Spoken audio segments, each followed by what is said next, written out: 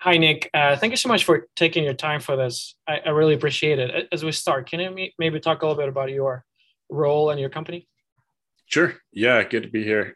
So I am the head of security for Baker Tilly, and we are the ninth largest accounting firm in the world. We have about 7,000 professionals and 200 offices, so pretty good operation there. Awesome. And what is within your purview? Yeah, so I'm responsible for all of internal security and risk.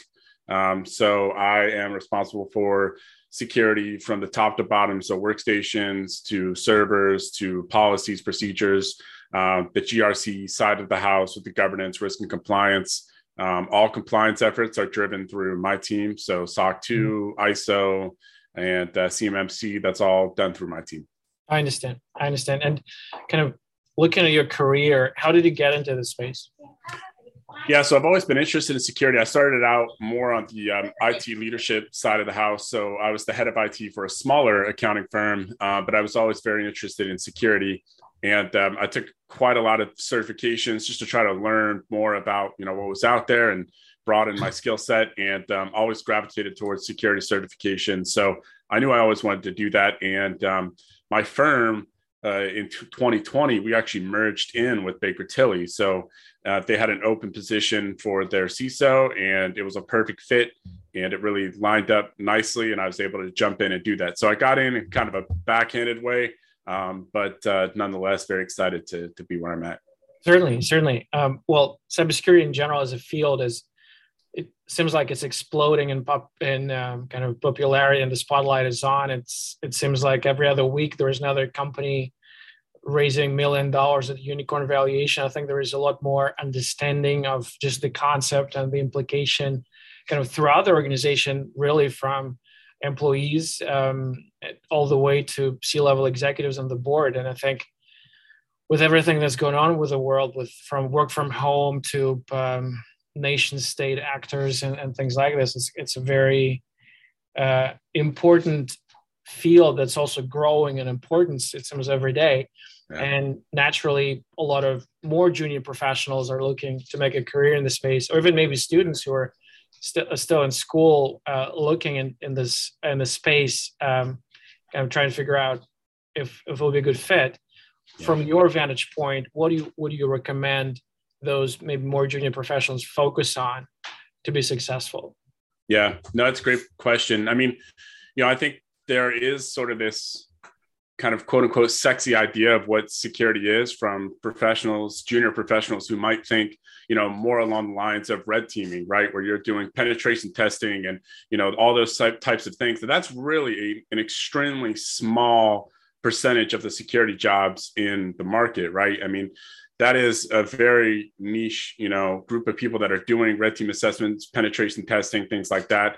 So I really would recommend folks to take a broader look at what all is out there, right? I mean, the company size that has to have a red team is pretty significant. I mean, for our group, we have 7,000 employees. I have, 12, 15 team members across my area.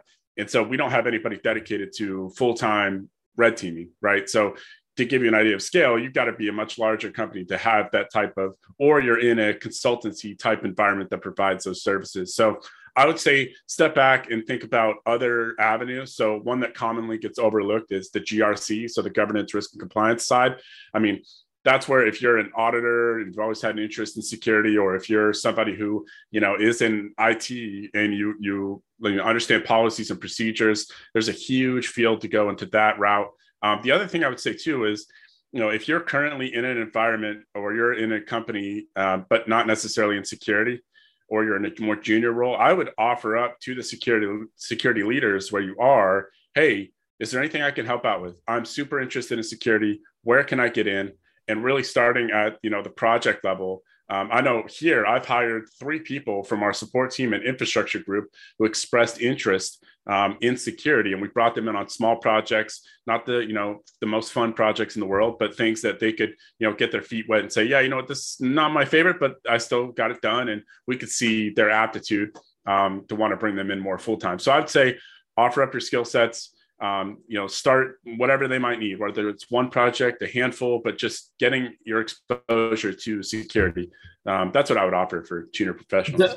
That's a great idea. So essentially offering your time in exchange for experience. And I think it's kind of a low risk experiment on both parts.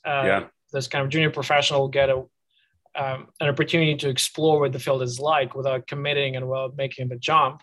And the team gets a resource and potentially a future talent.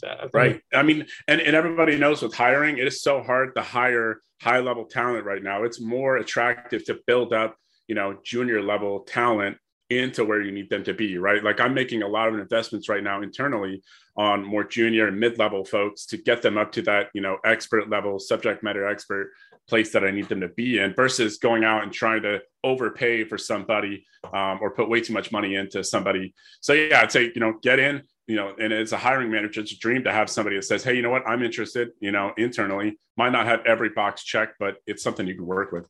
Absolutely. And I think it's also shows internally a career path. I mean, if I were in that position, I think it would be awesome if I can see not just where I am at right now, but a kind of a progression that I can grow and get to the next position. I mean, 2, 3, 5 years. So I think it would be awesome just from the organizational perspective for more junior people to see this progression and see the potential.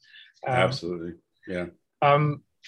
Switching gears a little bit, I know there's so many issues that our cybersecurity teams have to deal with right now.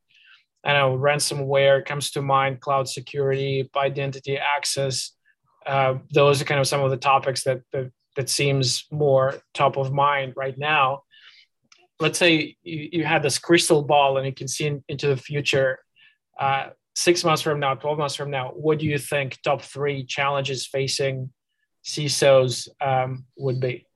Yeah, that's a great question. I spent a lot of time thinking about it. I mean, I think number one, and it's certainly most relevant right now, but I think all CISOs are getting to a place where your company is having to reckon with the global market. And, I'm speaking, of course, to the Russia-Ukraine scenario. You're, as a CISO, having to understand geopolitically how that could or might impact not only your company, but your client base. And what does that mean for securing, either work that's being done for clients in that part of the world, or if you have employees that are traveling to that part of the world, whatever, it might be. That's making us really think about, okay, how do we think outside the box to get work done, or, make policy recommendations, against certain types of, work from countries or whatever it might be. So I think really that's a challenge, trying to see where does security fit in a company's mindset when it comes to dealing with these geopolitical matters. So that's one. 2, for me, I would have to say, privacy standards are going to be continuing to blow up. I mean, obviously, starting in 2023, next year, California moves from the CCPA to the CCRA. So there's a lot more, privacy regulations that, are going to be coming up with different states. And I wouldn't be surprised if, in a year, maybe 2 years, we see more of a federally mandated privacy regulation. So I think that's going to be a huge challenge coming up. And then lastly, I really see software as a service, the SaaS tools, cloud tools, managing just the sprawl, right? So we all have different tools that we're using in the cloud, but how are we managing SaaS tools from a security perspective? Because most of us are relying on the security practices of the Dropbox.com and Adobe.com, whatever the tool might be. You're kind of relying on the SaaS tools for security, but there becomes a management problem, and with all these different tools in your environment. So I think that's going to be something that's going to crop up more and more. How do we solve that problem of securing things that we don't necessarily own? Is going to be one that comes to mind. So. I understand. And do you think it's more of on the last point, do you think it's more of an identity and access issue, or more, as you said, managing the sprawl and just managing the entirety of all the tools, cloud tools that you have? Yeah, it's scary. I mean, I do think it is more the sprawl, but I think what I'm thinking about more is the data. So if we had the data going in one place, but it's being propagated to 3 other SaaS tools, for example, Salesforce ties into so many different, SaaS offerings. So I've had to literally sit back and start to map out, okay, I know we have an API here, we have an API there, and you start seeing, oh boy, now they're taking entitlements from Salesforce and hopefully bringing them across to all the other, platforms that are connecting in. It just becomes a challenge because a lot of, the folks that are going out and buying those applications aren't necessarily thinking of the ramifications of, data privacy and, retention and, some of those types of things. But to your point, I mean, identity, access management is very critical in that too, right? I mean, if somebody leaves your company, are you sure that you've secured all the access from the cloud tools? I mean, that's a question that not a lot of us can answer with an honest answer, just because we don't necessarily set up all of those accounts. Makes sense. So in other words, someone leaves, they may still have access to some of the cloud tools, and absolutely, as a result, to the data that they really shouldn't. Yeah, it makes a lot of sense. Kind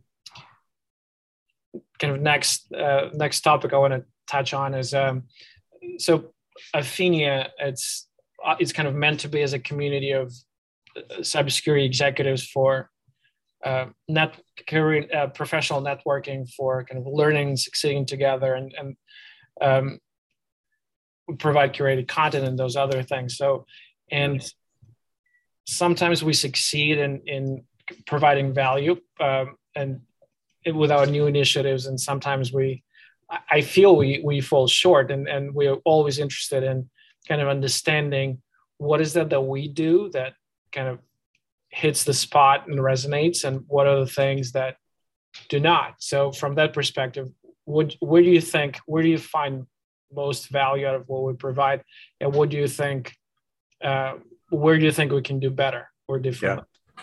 Yeah, no, it's a great platform. Honestly, I'm very glad to be a part of it. I think the most value that I have, the weekly emails are great. One, to kind of see what's going on out there in the space, whether it's, new potential career opportunities, not only for, myself, but obviously other CISOs that I know, security executives, but also to see, who's going where, right? You might know a notable CISO just moved to a new company. That's very beneficial to know.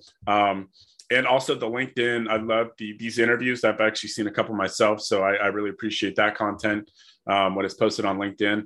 I do think it would be nice to see, as far as what I think, you could do better.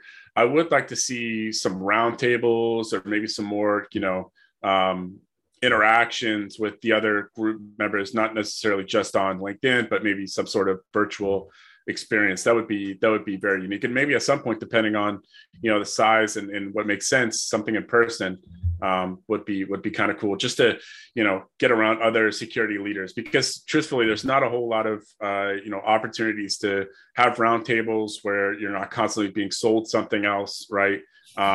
But to be there where it's just that group and we're talking about things that matter to us. So that's just a couple ideas. Certainly. And the roundtable, are you thinking more a roundtable around a certain topic?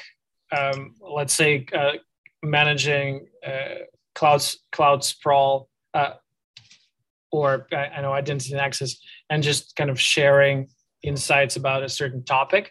Or is it more kind of meet and greet, my strong suit, my superpower is this, I have a challenge in that, and see if there is a match of kind of someone's superpower would match someone's problem, and kind of asking and providing feedback in real time, but more free form. Which one do you think would make more sense?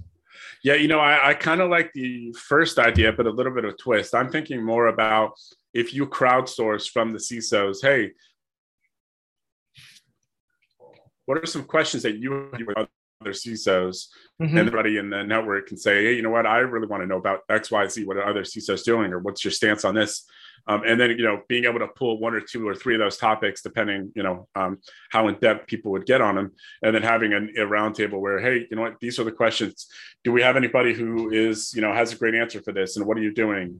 So I think something like that. But you know what, honestly, your second idea there, I think is great as well, right? The meet and greet and solving real-time problems, because sometimes there are, pressing issues that we really don't have anywhere else to turn, because you can't necessarily talk to your CEO or your board about it because it might be too technical, and you're trying to find a way to balance that. Or maybe it is a problem with your board and you're trying to figure out how to approach that, and there's other people on the network that have boards and done that sort of report or solved that problem. I think that would be beneficial too. So I think both would be great. Mm-hmm. I understand. And then, do you think it would make sense to do this by industry? In other words, would you see the most valuable feedback coming from CISOs in the same professional services, for example, space, or do you think it matters less, and kind of experience in general would be just as relevant? Yeah. I mean, I could see both sides of the coin, right? Because I've certainly been on conversations where you have, CISOs that are in, for example, manufacturing, that I don't quite resonate how their security program is run, because again, I'm securing something different with professional services. But at the same time, there are sometimes, creative ways to solve problems that people might do in another industry that traditionally hasn't been thought of to be done in your industry. But yeah, I mean, I do think, it would make sense though to have breakouts to where you could have, financial services, companies talking to each other, manufacturing, or so on and so forth. That way there are more of a targeted, we know similar softwares, we know similar challenges.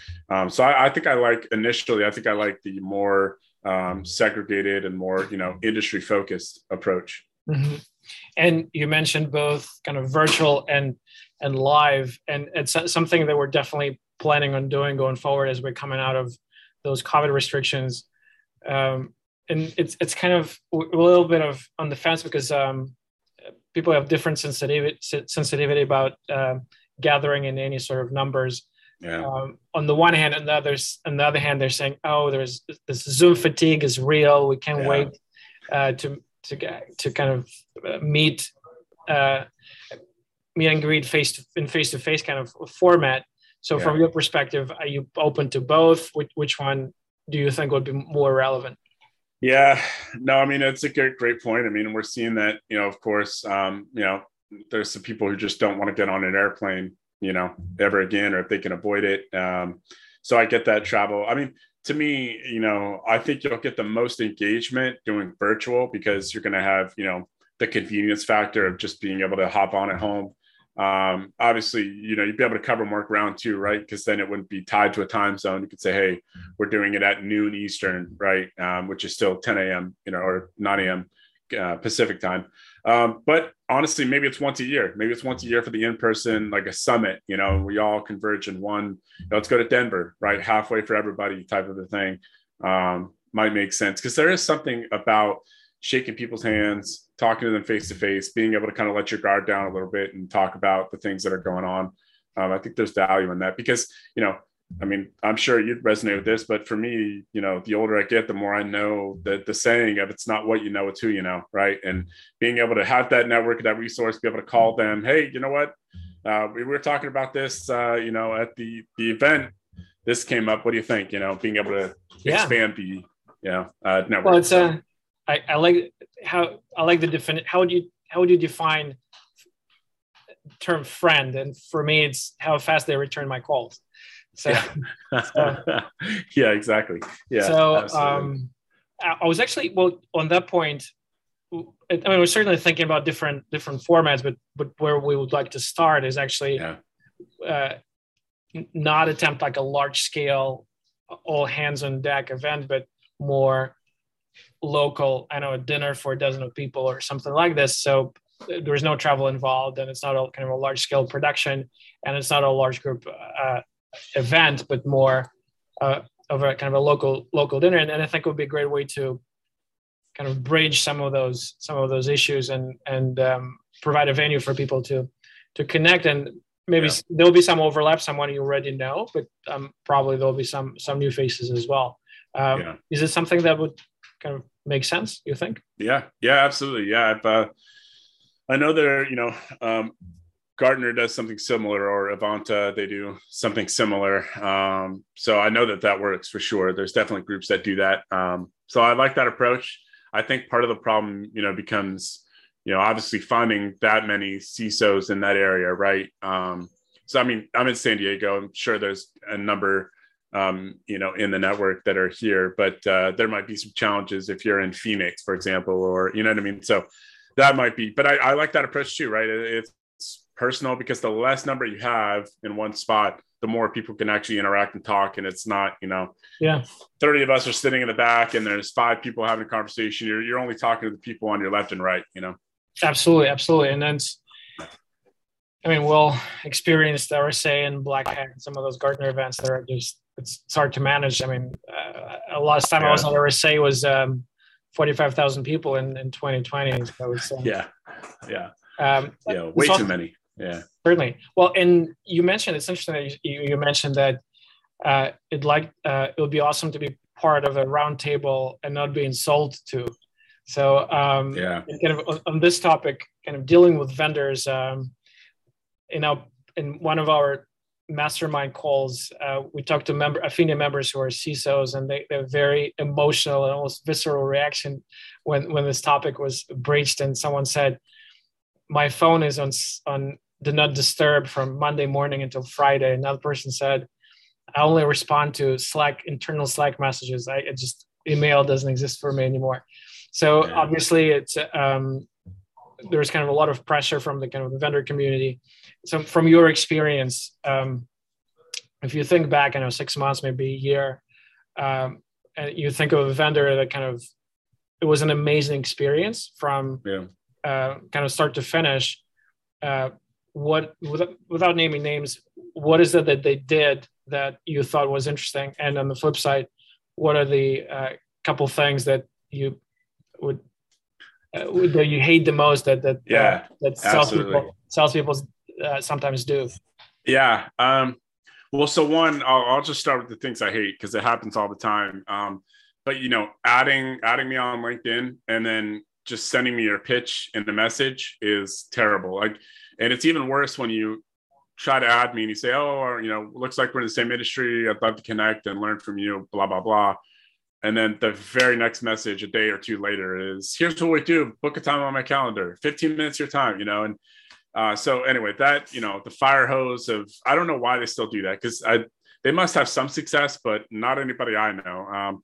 So for sure, I would tell them, cut that out. I think what works, I've actually had a couple that, it's about building a relationship, right? So, for example, I have a vendor who we purchased a competitor product, and they knew this. And I told them, "Look, I'm locked in for 3 years. I just signed this, a couple months ago."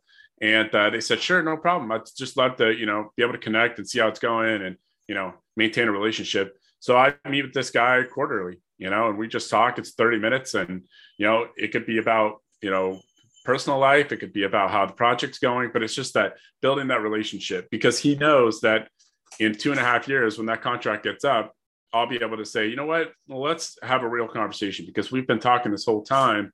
And gosh, the rep that I bought this product from, I haven't talked to since the minute I signed on the dotted line," right? So they have an advantage of this relationship building. And then I think an easy one is interact with the CISOs, interact with us on LinkedIn. If we're posting stuff, comment on it, ask questions.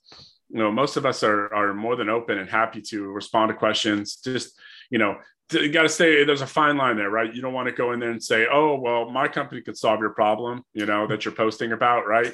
But just having that, just taking the sales hat off for a second and going connecting with the person. I think that's the best way to do it. Because again, when we actually have a need, we will damn sure pick up the phone and call the person that we know to help us solve that problem.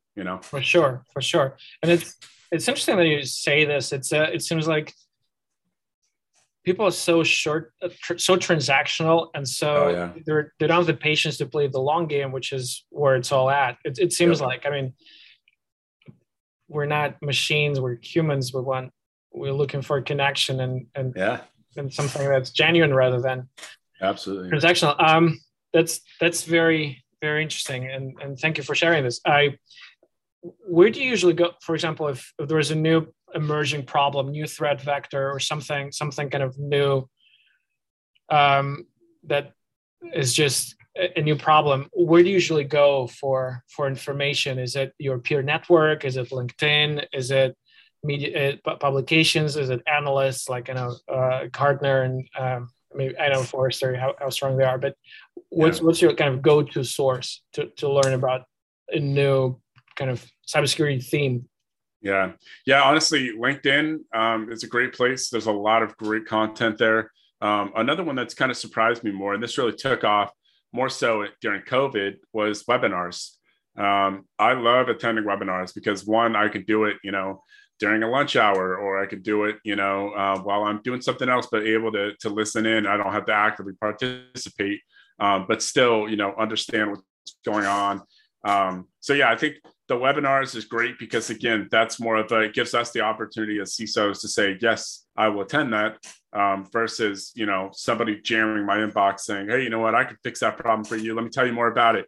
And then, I think LinkedIn is great. People post stuff. So expanding the network. And that's what's great about having this network, right? Is we can see if somebody's posting something, it does, hashtag Affinia, and we know, okay, great. That's somebody that's also a CISO. Here's what they're talking about. That's relevant. That's meaningful for sure. So I do think that there's a lot of potential there for the network to be kind of that source of, what we're seeing, what we're talking about. Certainly. Interesting. Last question.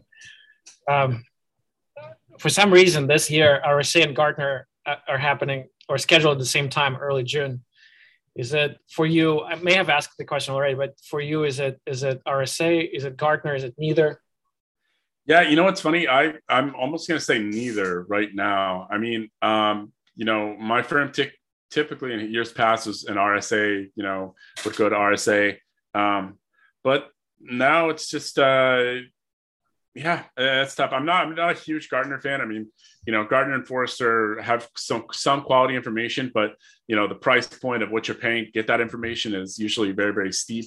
So I'm not a huge fan. But as far as conferences go, I'm actually more of a fan of the ISACA conferences.